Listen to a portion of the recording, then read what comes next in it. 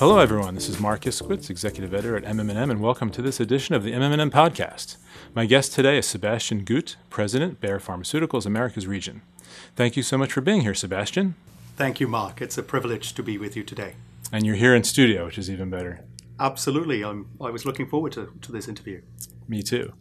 Let's go into your background a little bit, which is very interesting. You were born and raised in Germany, and you attended grad school in Berlin and had a brief stint as an exchange student at University of Michigan School of Business, where you took MBA courses. Then you returned to Berlin and actually earned your doctorate in management science, right? That's correct, yes. So we should call you doctor. Leave the doctor. Okay. Sebastian is great. Okay, we'll keep it informal here. Then you were named to your current role in December 2018, but you actually have quite a bit of experience as a country head and as a chief marketing officer. Tell us about your background, including your time in some of those other countries, including Japan. So as you said, I was privileged to join the pharmaceutical industry back in the early 2000s and had the opportunity to spend considerable time in country organizations outside of Germany. So I lived for a short period in Taiwan and in Thailand, and for 4 years in Malaysia, looking after our businesses in Malaysia, Singapore, Vietnam, subsequently in Turkey, and then most recently in Japan, before transitioning to Germany and now to the United States. So a number of different geographies and the opportunity to help shape our company to what it is today. Absolutely, and I'm sure, in all those roles with Bayer affiliates in other lands, like Bayer AG in Germany, Bayer Turkey, Bayer Japan, were different cultural experiences, versus where you are now at your current positions based in Whippany, New Jersey, at Bayer Pharmaceuticals.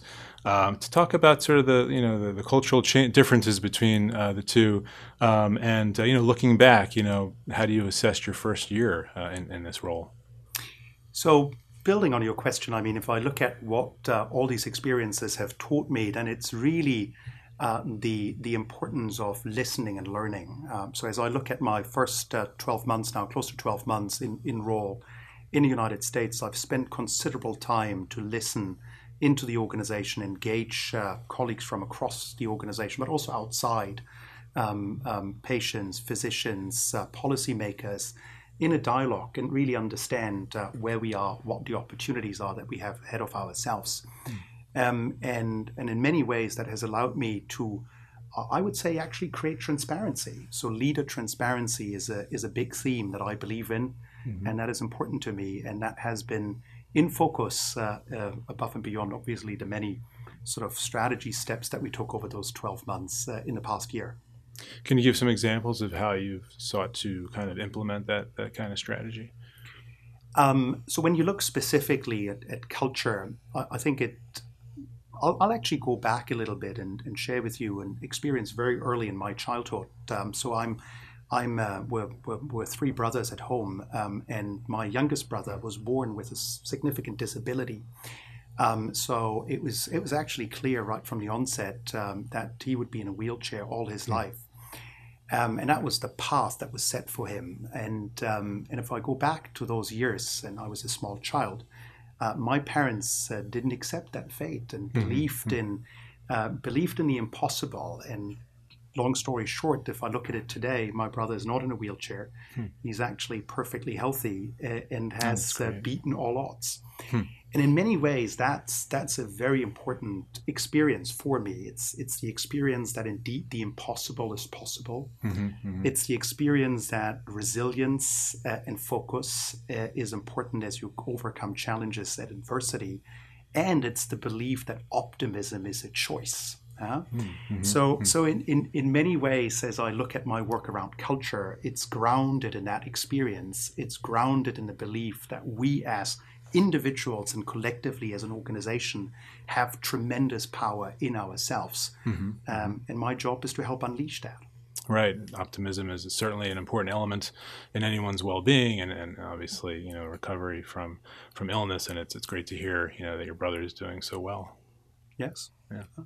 Let's just switch gears for a second and talk about Bayer as a company. It's in the midst of a healthcare revamp, so to speak, including the company's which has included the company's divestitures of Dr. Scholl's and Coppertone on the consumer health side. And it just inked a deal to sell its animal health business to Elanco, I believe, for $7.6 billion, in a bid to reduce the debt burden from its $63 billion Monsanto takeover. What are your thoughts on the strategic direction of the company? I'm incredibly optimistic with the direction we're taking. I mean, if you look at it, health and nutrition are the two big, not only mega themes, but also challenges that we societally face. And as a company with our focus on the agricultural business, on the prescription and on the non-prescription pharmaceuticals, we're very well placed to address these big these big topics of society. Mm-hmm. Like as I step back, in my mind, we're at a time of unprecedented acceleration in the sciences, and in many ways, what's happening in the sciences today is just amazing and in many ways unthinkable just a couple of years ago. Now, that leaves us as companies at a crossroad. It's the crossroad between really playing the long game of science or staying in the here, now, and today. And as I look at our company at Bayer, we've taken a decision, and that's the decision to play the long games of science, to really double down on science and innovation. And as you look at initiatives such as Leaps by Bayer, or many other of the initiatives and the things we've done over the last years, it's just testimony to our commitment to driving and pushing the boundaries of science. Now, what's important, and we talked about this a minute ago in the context of culture, is that at the end of the day, all that needs to be grounded in an organization that has the right people and above and beyond investments in science, has a culture that is conducive to building that future and contribute to society. Right, sure. I'm sure the innovative culture is alive and well at Bayer. Let's talk about the pipeline for a moment, the pharma pipeline specifically. Many analysts have said that Bayer's pipeline perhaps is too thin to make up for an expected decline in revenues after its two bestsellers, the blood thinners Xarelto and eye drug Eylea, lose patent protection starting in 2023. So that situation could begin to compromise revenue from about 2024. And pharma has been the Bayer growth engine for years. How do you make sure that the company has a robust late-stage pipeline, and what launches do you foresee in the U.S. market coming up? So as I look at the United States and the last 12 months alone, we've seen a number of important and significant launches. It started with Jivi, our hemophilia product. It continued, for example, with Vitrakvi, the first pan-tumor precision oncology product, most recently with the launch of Nubeqa, to just name a few important launches over the last 12 months. And these are indeed products that we believe have significant potential and significant growth prospects in the United States and beyond. Now, as I fast forward and look at the next 24 months, we're gearing up for a few other important launches, and the most important is the launch of Finerenone, our entry our entry into the cardiorenal space in the United States, and an opportunity to help address what is really a very significant societal burden. If you look at it, about 40% of all patients with type 2 diabetes, and that's obviously a very large number, develop chronic kidney disease over the course of their disease. The economic burden of CKD in the United States alone is estimated to be $115 billion annually. So this is a massive sort of area of need and something that we will be venturing into with the launch of Finerenone. So exciting launches that we see coming out of our pipeline. Absolutely. But then lastly, and that's something we may want to talk a little bit about sort of as we progress, on top of that, a significant focus on business development and licensing, a number of deals we've announced over the last 12 months, and I believe more to come. Great, yes. Speaking of that, Bayer recently acquired Blue Rock Therapeutics. I believe it paid up to $600 million for full control of the cell therapy developer, Blue Rock, whose most advanced program is in the Parkinson's area. That's going to be starting, I believe, a clinical trial this year in the U.S. By the end of the year. Do you see cell therapy as being a big part of Bayer's, pharma pipeline? Absolutely, yes. I mean, as I said before, we believe that we are at a time of unparalleled opportunities in science, and cell and gene therapy, stem cells overall is an exciting space that we're committed to. And as I look at the acquisition of Blue Rock, that's an important step in actioning against that strategy. But it's not limited to that. We have invested in a number of other companies over the last 12 months. Chloris Biosciences is one example, Pyxis Oncology, Sensory Therapeutics. So these are all companies that are really pushing the boundaries of science, often moving beyond treatment and instead driving ideas with a curative intent. And that's exciting, and it's areas that we're committed to. But it goes beyond that. I mean, we've announced a significant expansion of our presence in Boston. We have we've established joint labs with the Broad Institute. We are expanding our physical presence at Kendall Square.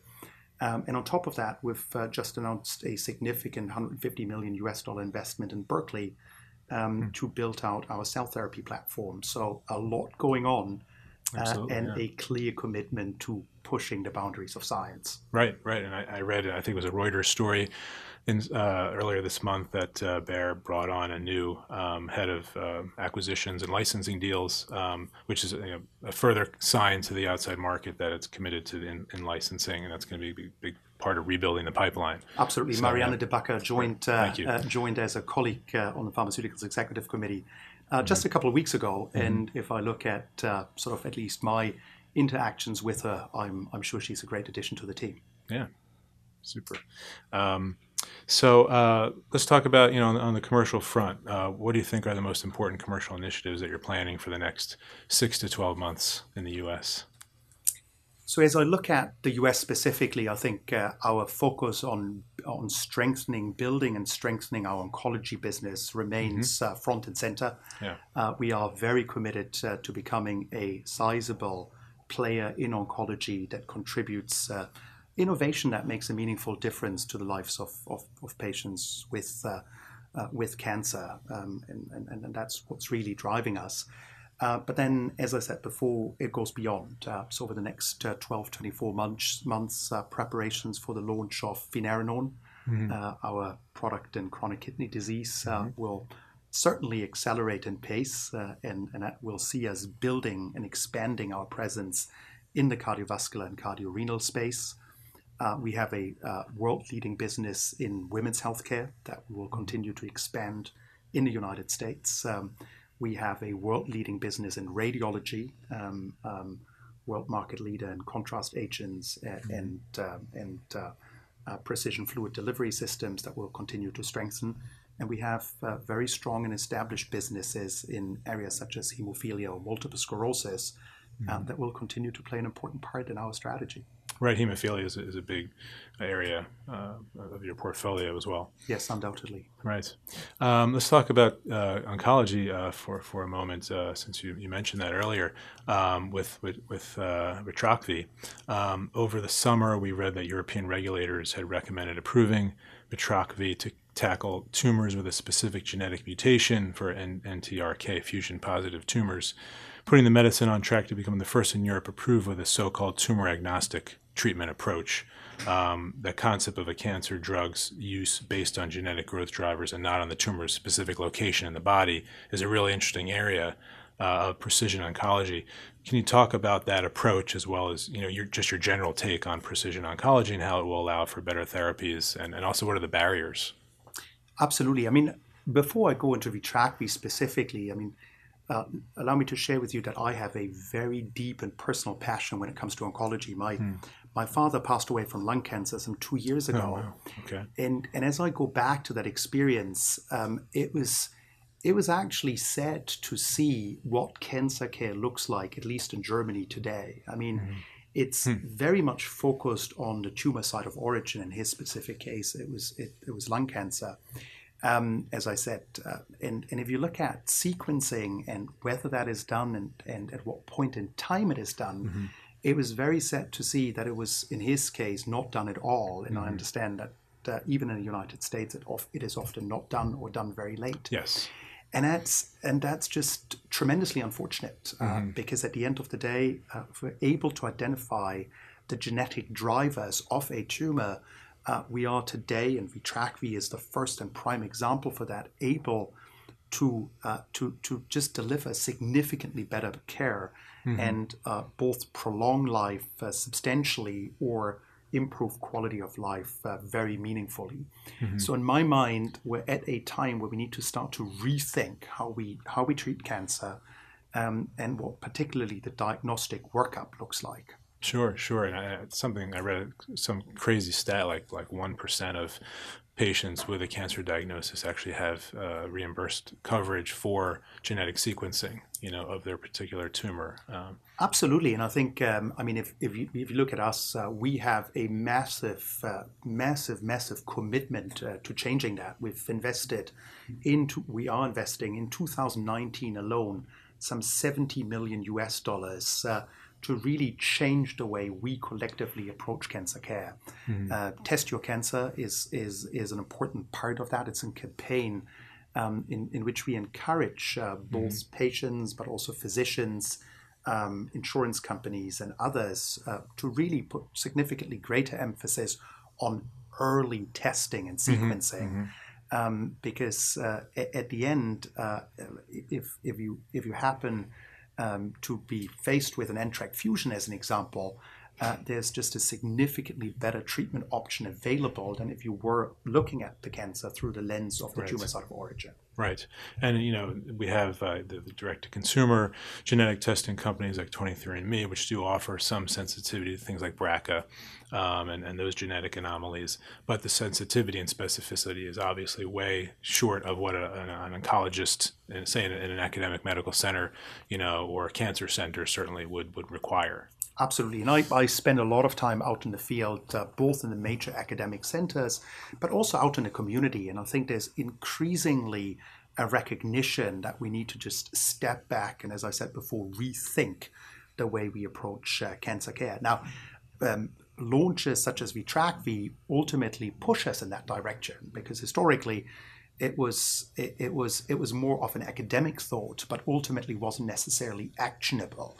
And as we now look at Vitrakvi and over time other launches, it starts to become actionable and indeed impacts both length of life and quality of life of patients very significantly, and with that contributes to the well-being of society. Absolutely. It's an exciting space to be in, and to know that one's making such a difference is really exciting. So I'll have time for maybe one more question before we get to the lightning round. We've had Priscilla Beal on the podcast before. As you know, she's global head of digital ecosystem engagement for Bayer. And she's spoken quite passionately, I might add, about the need to partner with and invest in startups. And we just saw that Bayer actually led a $40 million financing round with OneDrop, which is a New York City-based digital health outfit that sells diabetes management tools, including through Apple. And Bayer has licensed its technology for its biodigital efforts in areas beyond diabetes. So, can you talk about, some of these examples where Bayer is kind of reaching across the aisle to partner with health tech startups in areas of tech like AI, for instance, that you think will be impactful for the company moving forward? Sure. Three quick thoughts. The first thought is that we believe that the combination of biology and tech will see us looking at significant advancements in stuff that basically was unthinkable not too long ago. And now at this intersection, it's just exciting what happens. So to us, our deep experience in biology coupled with the tech expertise will help us to meaningfully push the boundaries of science and make a big difference. Second thought is that partnerships to us are just incredibly important. It's partnerships with tech companies, it's partnerships with biotech companies, it's partnerships with academia, industry across a wide range of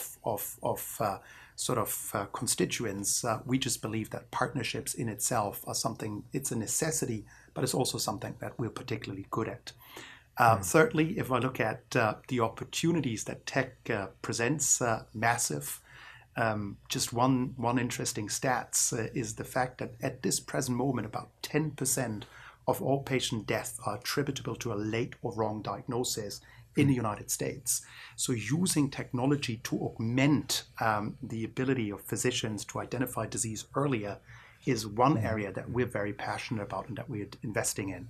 Specifically, CTEPH, chronic thromboembolic pulmonary hypertension, is one of those examples where we deploy deep learning algorithms to ultimately empower physicians to diagnose those patients a lot earlier than the case today. And that's one of many examples. So it's exciting. There's a lot happening. We're committed to it, and we're committed to doing it, not just alone, but with partners. Great to hear that you have a stake in that AI-assisted, diagnostic area. It's a really exciting one. Okay, should we start the lightning round? Sure. I'm going to ask you a few questions. I prefer you answer in binary fashion. So you have to pick one of the choices. Binary fashion. Yes. That's a challenge. Let's see. Let's see how it goes. Hopefully I've given you good choices. And you can elaborate on your choice. But okay. Question 1. As we said, you went to grad school in Berlin, then had a brief stint as an exchange student at the University of Michigan School of Business, where you took MBA courses. Biggest difference between Ann Arbor, Michigan, and Berlin is football, of course. So European football or American football? So if you ask my kids, I have 3 boys, 7, 11, and 12, they will say soccer. If you ask me, it's clearly go blue. Okay, nice. All right. So you go, I was going to say, what team do you go for? So you've made your allegiance clear. Okay. Yes. Second question. We've seen a number of big companies ditch their chief marketing officer, CMO role, including Johnson & Johnson, McDonald's, Uber, Taco Bell, and Lyft, with the chief communications officer, CCO, at those firms taking on more responsibility to fill the gaps. So I put it to you, Sebastian, CMO or CCO? I'm clearly in the CMO, chief marketing officer camp, because I believe that you need a steward to build big, globally leading brands. Okay. Staying on the CMO role for a moment, do you see pharma companies bringing on CMOs in the future? Yes or no? I do, but I see those CMOs expanding in their scope of responsibilities. I think particularly the patient angle will be a much more important part of their job and of their responsibility. Makes sense. Okay. Final question. We've seen biopharma companies ditch their non-core businesses like animal health in order to focus on pure play drug discovery, manufacturing, and marketing. To a certain extent, that's extended to consumer health. Do you foresee consumer health being a part of the modern biopharma company, or is it better handled by, say, a consumer packaged goods CPG manufacturer? So the question is, consumer health brands better with biopharma or a CPG?